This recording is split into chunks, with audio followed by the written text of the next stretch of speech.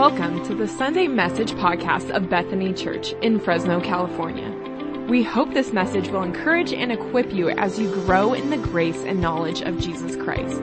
If today's message helps you, share it with a friend. If you would like to know more about the ministry of Bethany Church, please reach out on Facebook or at bethanychurchfresno.com.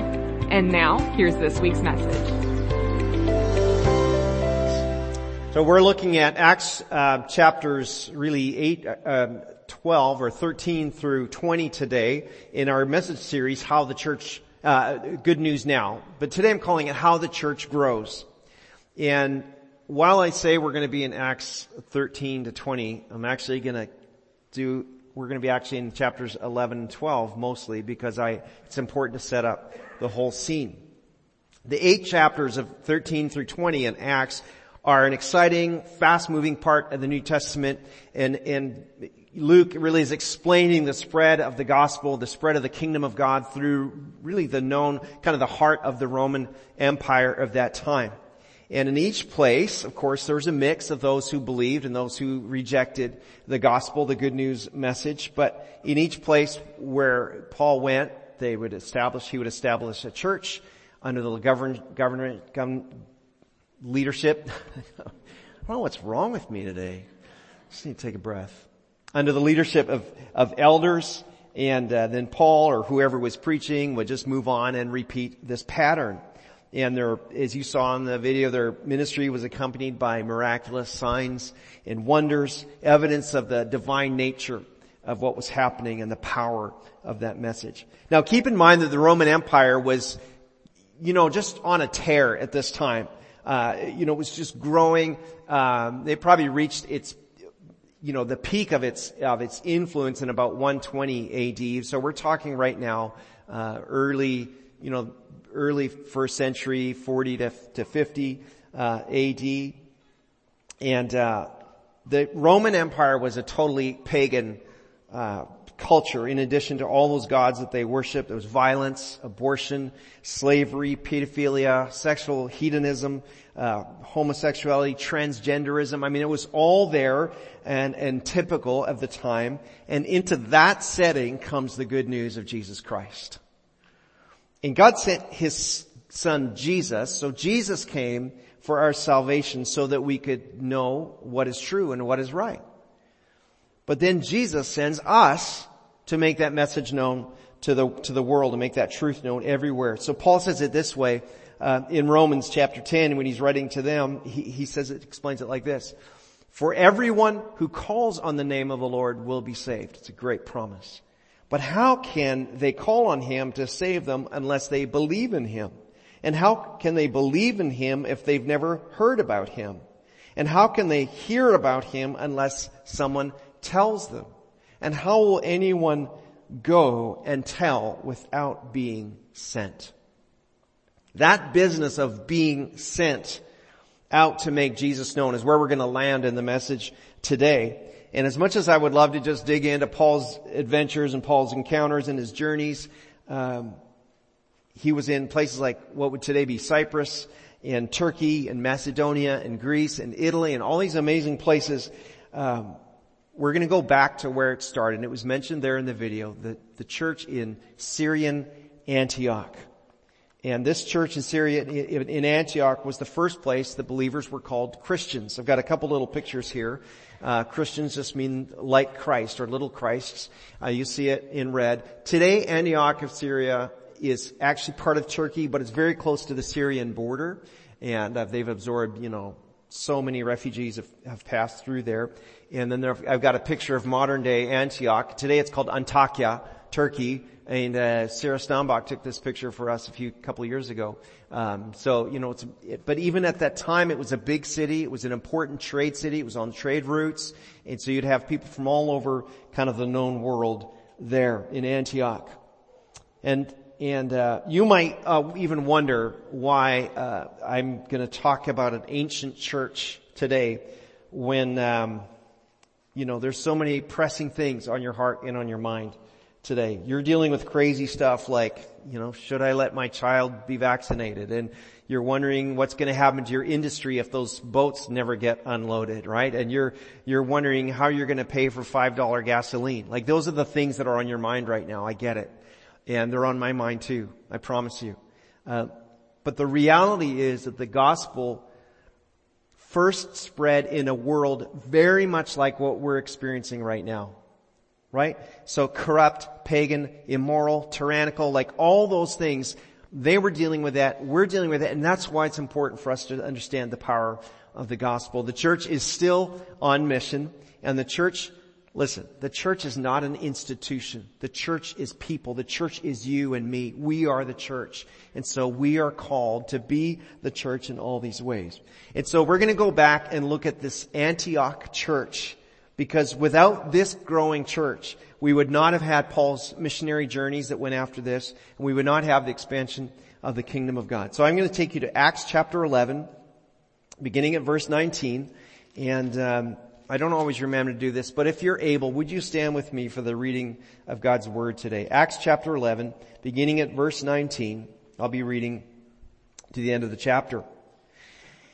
It says this: Meanwhile, the believers who had been scattered during the persecution after Stephen's death traveled as far as Phoenicia, Cyprus, and Antioch of Syria. They preached the word of God, but only to Jews. However, some of the believers who went to Antioch from Cyprus and Cyrene began preaching to the Gentiles about the Lord Jesus. And the power of the Lord was with them, and a large number of these Gentiles believed and turned to the Lord. So this is the first time we have a mixed church of Jews and Gentiles together. So when the church at Jerusalem heard what had happened, they sent Barnabas to Antioch. And when he arrived and saw this evidence of God's blessing, he was filled with joy, and he encouraged the believers to stay true to the Lord. Barnabas was a good man, full of the Holy Spirit and strong in faith, and many were brought to the Lord.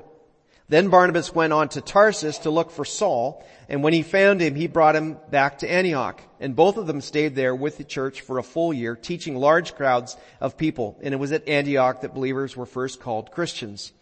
Now during this time, verse 27, during this time, some prophets traveled from Jerusalem to Antioch, and one of them, named Agabus, stood up in the meetings and predicted by the Spirit that a great famine was coming upon the entire Roman world. This was fulfilled during the reign of Claudius. So the believers in Antioch decided to send relief to the brothers and sisters in Judea, everyone giving as much as they could.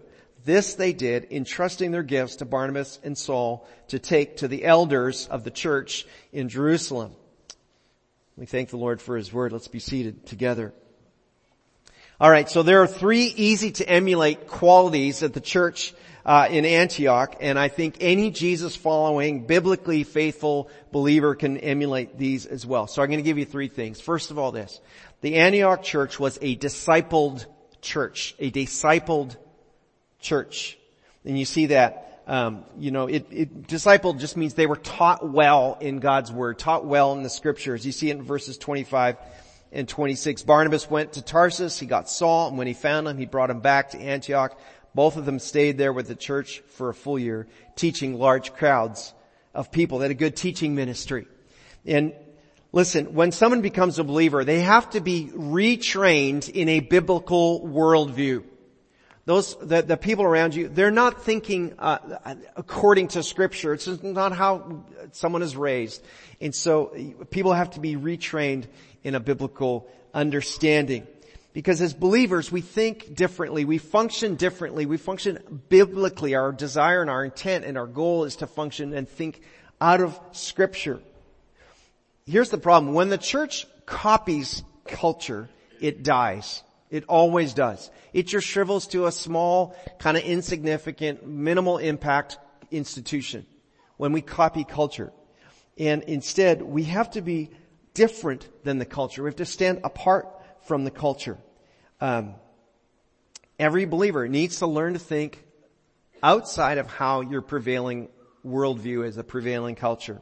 Now, we're going to be different. We're going to be faithful. We're going to use the language of the culture. We want to speak in ways that people can understand, just like if you went to If you went to, patient, you're from the Congo. If I go to the Congo, I'd better learn French or some other language, some Congolese language so I can communicate properly if someone there doesn't speak English, right?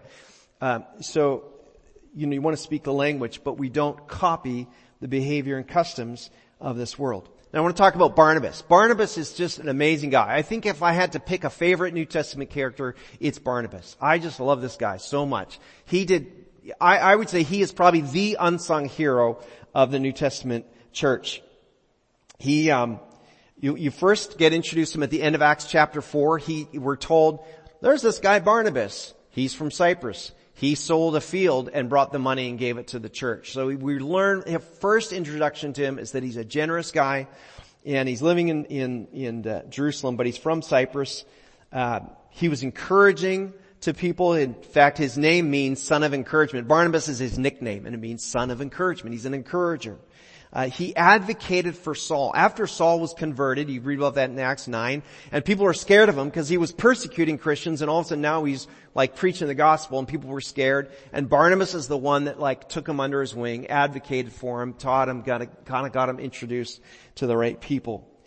And what you see here, he gets sent up to Antioch to check it out. What's going on up there, Barnabas? Go have a look for us. And Barnabas realizes good things are happening here, but I can't do all this teaching work myself. I'm going to need some help. And he's the one that goes and recruits Saul, who we later call Paul, to help with the teaching ministry. It's a discipled church, a well-taught church. And even I would say this, the ministry of a discipled church includes a plurality, that means more than one, a plurality of teachers and leaders. You see it in Acts 13, which we're going to get to in a few minutes, where there was more than just one or two teachers. It was it was a shared work. And for example, you see, here at our church, so there's something I'm excited about is our men's ministry has sort of been developing first and third Saturdays of the month. And we're seeing different guys learning to teach and share the word together. I'm excited about that. I'm encouraged by that because a discipled church means there's kind of shared ministry of teaching. But in general, a discipled church or a discipled believers means you have folks who are trained in the scriptures. You're set apart from the culture. You don't blend in and look like everybody else. And you're unafraid to be known as Jesus people. That's really crucial. We get that. So the Antioch church was a discipled church. And the question would be, are you discipled? Are you growing in your faith? Are you grasping scripture? Are you learning to develop a pattern of reading God's word so that when you are confronted with hard decisions around you, hard decisions in your day and in your workplace, in your school, do you have are you firmly rooted in God's word that you will have the ability to make good and wise decisions? A discipled church and a discipled people. A second amazing quality about the church in Antioch is they were a generous church and a generous people. A generous church, verses 27 and on. During this time, some of the prophets traveled from Jerusalem to Antioch. You got this guy Agabus. He predicts this big famine that's going to happen. In verse 29, so the believers in Antioch decided to send relief to the brothers and sisters in Judea, everyone giving as much as they could. They entrusted their gifts to Barnabas and Saul to take to the Jerusalem elders.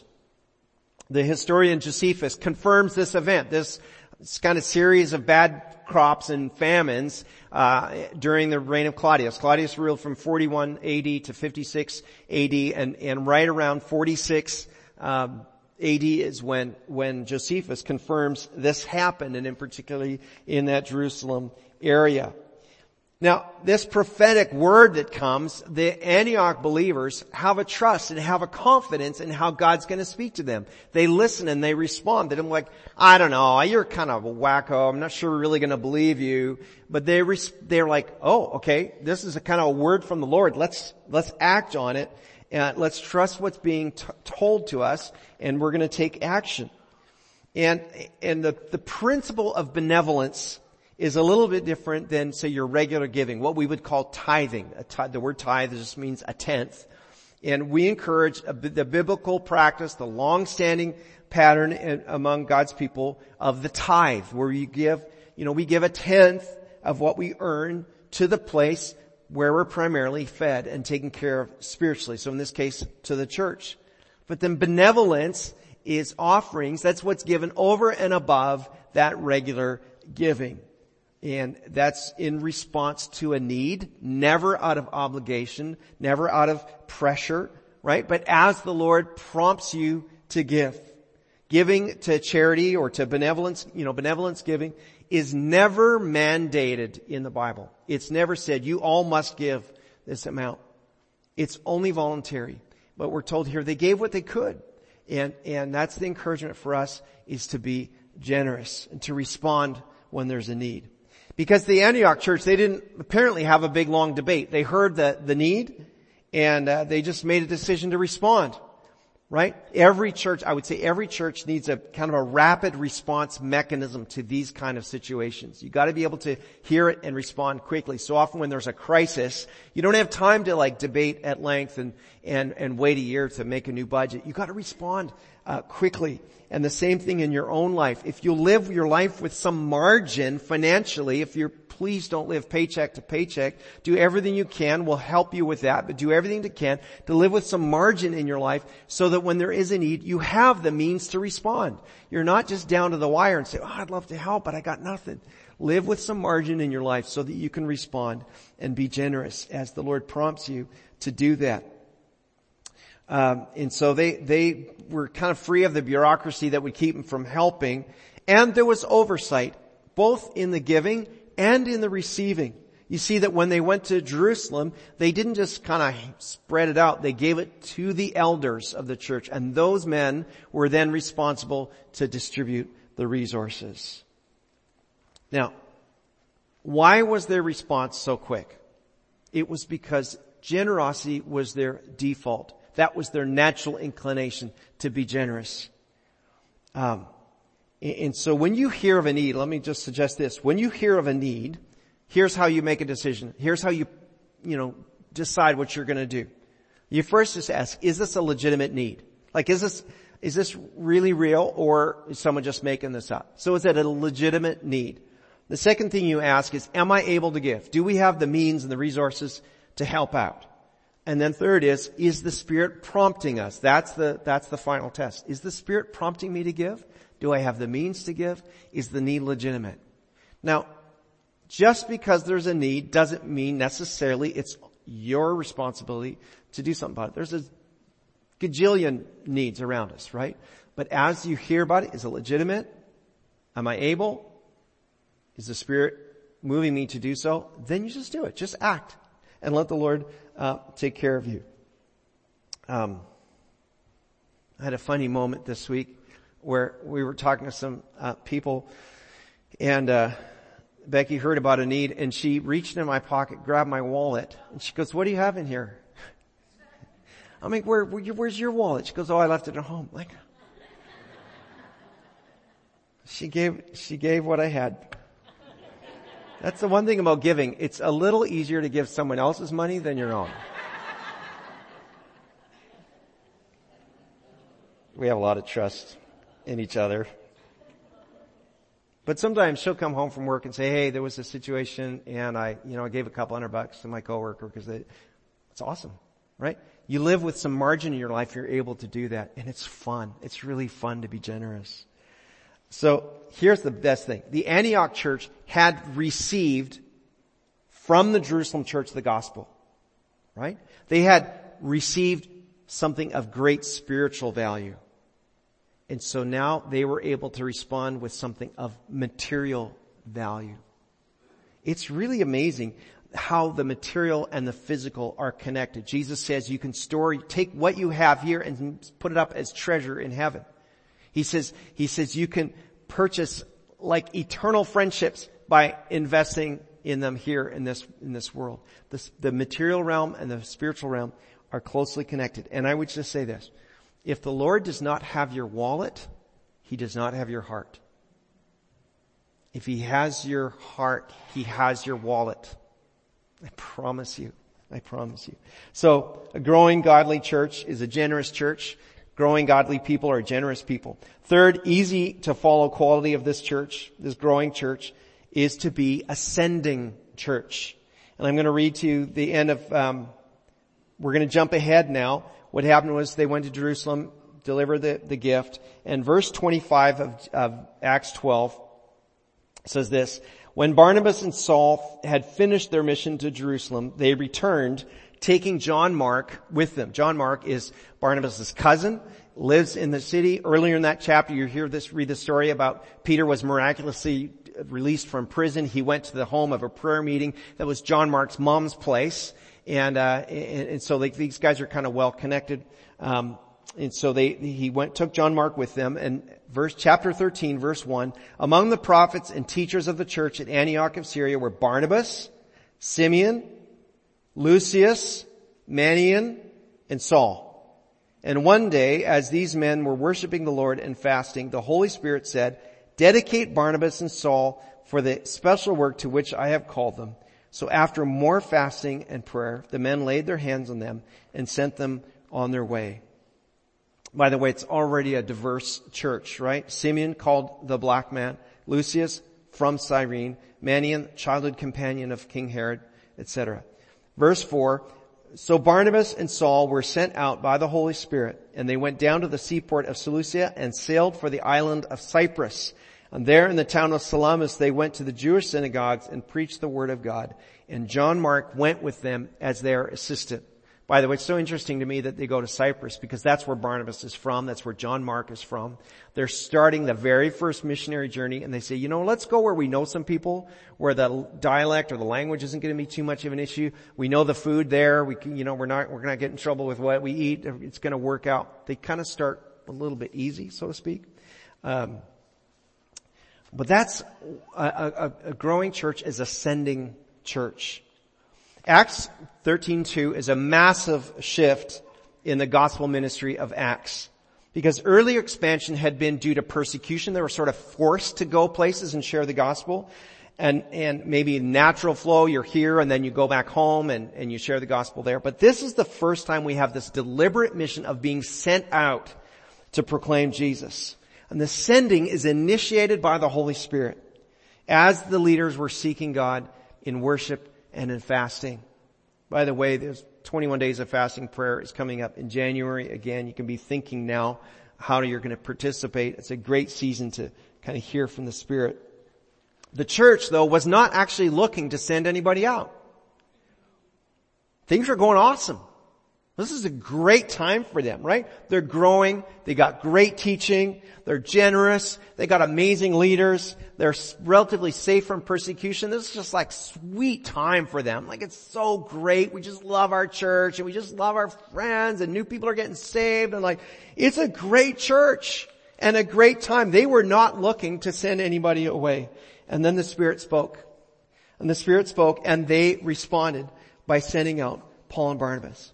And I'd love to see Bethany Church become even more of a sending church, to send people out, whether it's to plant local churches or whether it's to the mission field or whether it's to translate the Bible or whether it's to serve the poor locally or abroad. I'd love to see us become increasingly a sending church. Because the principle of sending is this. The mission of Paul and Barnabas was a shared mission of the Antioch church. It wasn't just their own adventure. All right, see you guys. It was nice hanging out. No, that church was sending them. They were participating. They would have helped support them. They would have, prayed them up. And as you see, they continue to pray and fast for them. They would have equipped them. They would have kind of been their home base. In fact, they come back later. They spend a couple more years teaching there before they go out again. And it was costly for the church. The Holy Spirit didn't say, hey, see those two guys in the corner that, they're not doing anything. Send those guys. No. The Holy Spirit said, set apart Paul and Barnabas for the work that I've called them to. In other words, the Holy Spirit said, give me your best, give me your top leaders, give me your number one, discipler and teacher. I want to send those guys out. And that would have left a huge gap for the church. Like, wait, no, you can't send those guys out. Like, we need those guys. And that's who the Holy Spirit sent out. And you might wonder, what does any of this have to do with me? Well, I would say it's just simply this. The qualities of a great church start in our own hearts. It's an individual commitment. It's an individual beginning place to be well discipled, to be generous, and to be in support of mission, and willing to go should the Lord call you, should the Lord prompt something in you to say, here am I, send me, Lord. But in a grander way, I think it's to remember that you and I are all called to follow Jesus, no matter what the culture says, no matter who we are, how qualified we may or may not feel. Jesus didn't say, follow me until it gets hard. Jesus didn't say, follow me as long as you have the freedom to do so. Jesus said this, and Luke wrote this. You can read it in Luke 9. Jesus said this. He said, if any of you wants to be my follower, you must give up your own way and take up your cross daily and follow me. And if you try to hang on to your life, you will lose it. But if you give up your life for my sake, you'll save it. And what do you benefit if you gain the whole world, but are yourself lost or destroyed? If anyone is ashamed of me and my message, the Son of Man will be ashamed of that person when he returns in his glory and in the glory of the Father and the holy angels. Jesus is going to come back. Jesus will stand as the judge. Well, he will be seated as the judge. And we will be called to account. And I know for me, I want to be able to hear the words, well done, good and faithful servant. And I don't want to say, Jesus, look at all this stuff I accumulated. There's nothing wrong with stuff. That's fine. I get it. But that's not what makes your life valuable. That's not what makes your life worthy. I want to be able to say, Lord, I did what you asked me to do. I want to be able to say I took up my cross. We don't want to do what's easy. We want to do what we're called to do. And for this church, it was well discipled. It was generous. And it was a generosity with sending out their people to make the good news known. I'm going to pray and close and just challenge you to be just wrestling with that in your own heart. Jesus, are there things that you're calling me to? Am I laying down my life? Am I taking up my cross? Am I following you? Am I responding to needs as you prompt me, not out of pressure? Am I willing to go wherever you would have me go? I invite you to stand if you're able as we close. God, I want to thank you so much for preserving these encounters. I thank you for those faithful believers in Antioch who listened and responded and sent out Paul and Barnabas.